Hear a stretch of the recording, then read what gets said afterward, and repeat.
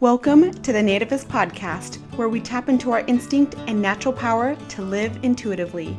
The ultimate goal is to leave the world healthier and more beautiful than we found it. It all starts on the individual level by cultivating our mind-body connection. Whether you're on a healing journey or just want to look and feel your best, I hope by the end you feel a little happier, a little more inspired, and a little more invested in yourself and the world. Please remember to subscribe to this podcast and leave a review. Thank you. Welcome to the Nativist Podcast. Thank you for listening, for coming back if you are a returner or if this is your first time. So happy you're here. Today's episode will be pretty short, to the point, hopefully. I mean, you know me, sometimes I go off on tangents, but really I think that this will be a pretty brief one. And it's something that cuts to the core of all of our experiences. It's just being human and how messy that can be, and some of the ugliness that can come along with it. I mean, so let me ask you a question. Can you accept that you do or have done or will do ugly things? The words you say, the thoughts you think, the actions you do. I know I've done some ugly things, and I will continue to do some ugly things. I try not to. I do my best not to, but it's just part of being human. It's what we do after the fact, right? It's what we do to try to prevent them from happening. Can you accept that sometimes your words and or actions, intentionally or not, have ugly, destructive consequences? It doesn't matter if you go to church or give to charity or prioritize growth and integrity. We're human. And we need to recognize that in ourselves and others. Instead of going straight from doing an unkind thing to, I am a monster.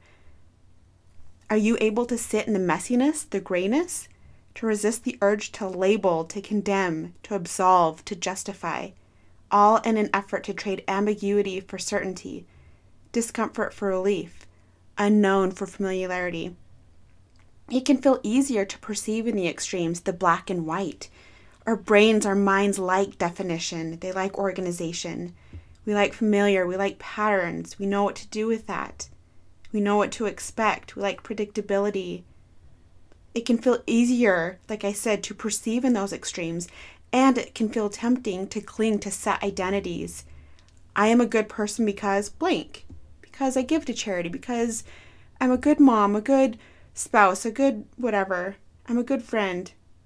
It can feel tempting to offer stories, justifications for something you or someone else did, usually to comfort yourself, affirm your narrative, perspectives, provide structure and assurance, and certainty and familiarity and stability, order. Why not just acknowledge when we others do something uncool and then commit to progressing? If only it were that easy, right? In actuality, if only. So what if we ditch the false dichotomy, good person versus bad person?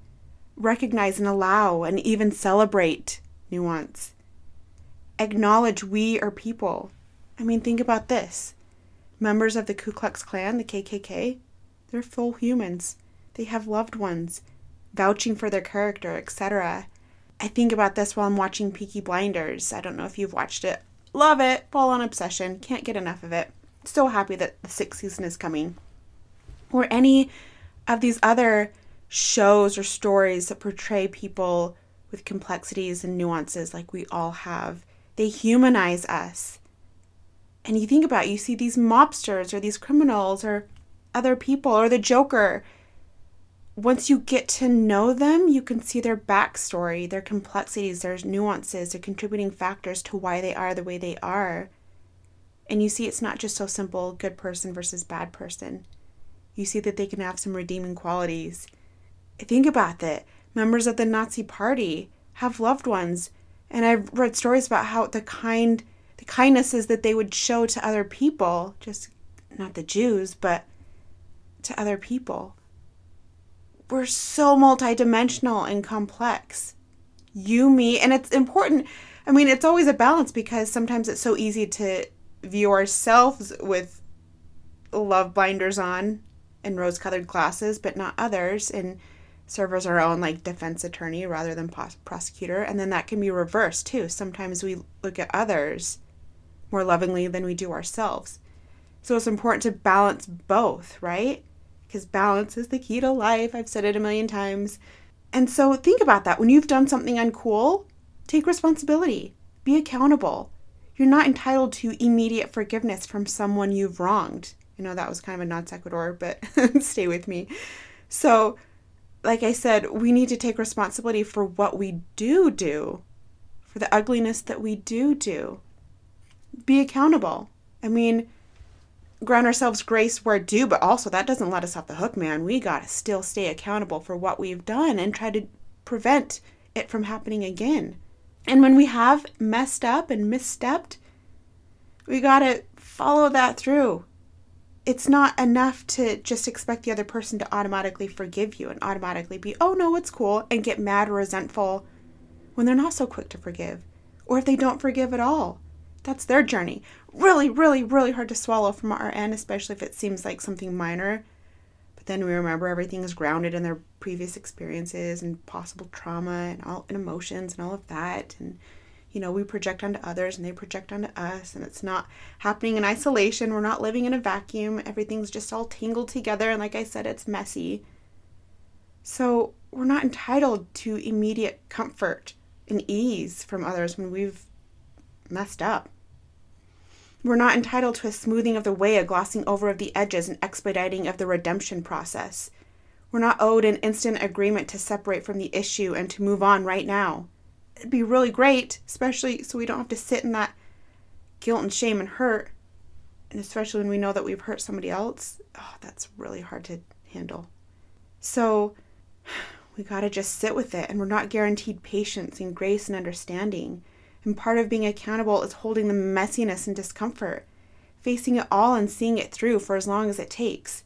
Even when you want to bail because you're feeling impatient, frustrated, ashamed, scared, insecure, guilty, defensive, angry. Even when it triggers you. Even when it challenges your identity of being a good person, a nice person, a loving and caring person, an open-minded person. It's not usually enjoyable when we're confronted with our fallibility, our humanity, our vulnerability, no matter how rare or often that is. It's typically uncomfortable, and as we grasp at tricks or tap-out buttons, as Brené Brown calls them, to help us process and feel better about it, to restore comfort, certainty, familiarity, etc., and to escape. We do this via a variety of ways, creating a justification, leaning on past demonstrations, proving we're a certain type of person to affirm the labels we've chosen and accepted. Sometimes this is happening unconsciously, or we're not even realizing that we're doing this and telling ourselves these stories to restore our identity that we've already established as a good person. So we distance ourselves effectively from the issue because we just, that's too yucky and too uncomfortable. We need a little distance between ourselves so we can feel good about it again, feel good about life, feel good about ourselves. We use masking mechanisms like anger, emotions that are easier to feel than hurt, shame. That's often why somebody does something wrong and then they get mad at you. It's easier for them to feel anger and hurt, or it's easier to feel anger than it is to feel hurt. Anger is the best bodyguard.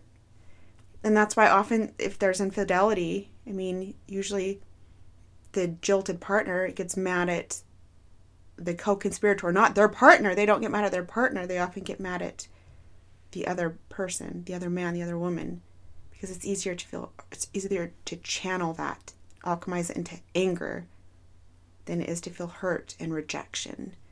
And I think about this too, going back to something that challenges your identity of yourself as a person. Oh, I'm a good friend. I'm a good person. And then I'll think about times, oh gosh, I really didn't. And I've done this more and more, reflecting on friendship and what kind of a friend I've been in the past. Because in my mind, yeah, I'm a good person. I'm a good friend. But then lately I've started to think of times that I wasn't. And that directly conflicts with my idea and my identity of being a good friend. And that sucks. And it's not that I think I'm a monster. I don't think that, but I can be selfish and I can be self-absorbed. I can do, and this is not even like, I mean, there's a gradient, I think, and like a spectrum where you can be along that spectrum. And so there are things I didn't even know I was being selfish because I was just so caught up in maybe like an insecurity of mine or like a hard time or whatever, to whatever degree. I mean, it could have been just something as simple as just being on my period that day or whatever, you know, like it just moments like that where you just lose touch with the other and the other person and being a good friend, and you don't even realize that you're not being a good friend, or you're not picking up on cues that the other person is putting out. And so that's okay, and that's why it's important to give ourselves and others grace. And when we experience that from others, if it's a pattern and it keeps happening, then I think that needs to be addressed, and maybe you need to put some distance. Address it if you can with the person, and if that doesn't resolve it, put some distance between yourself and them. You have to protect your energy, but realize that we can be toxic too. And that's, again, it can be really uncomfortable.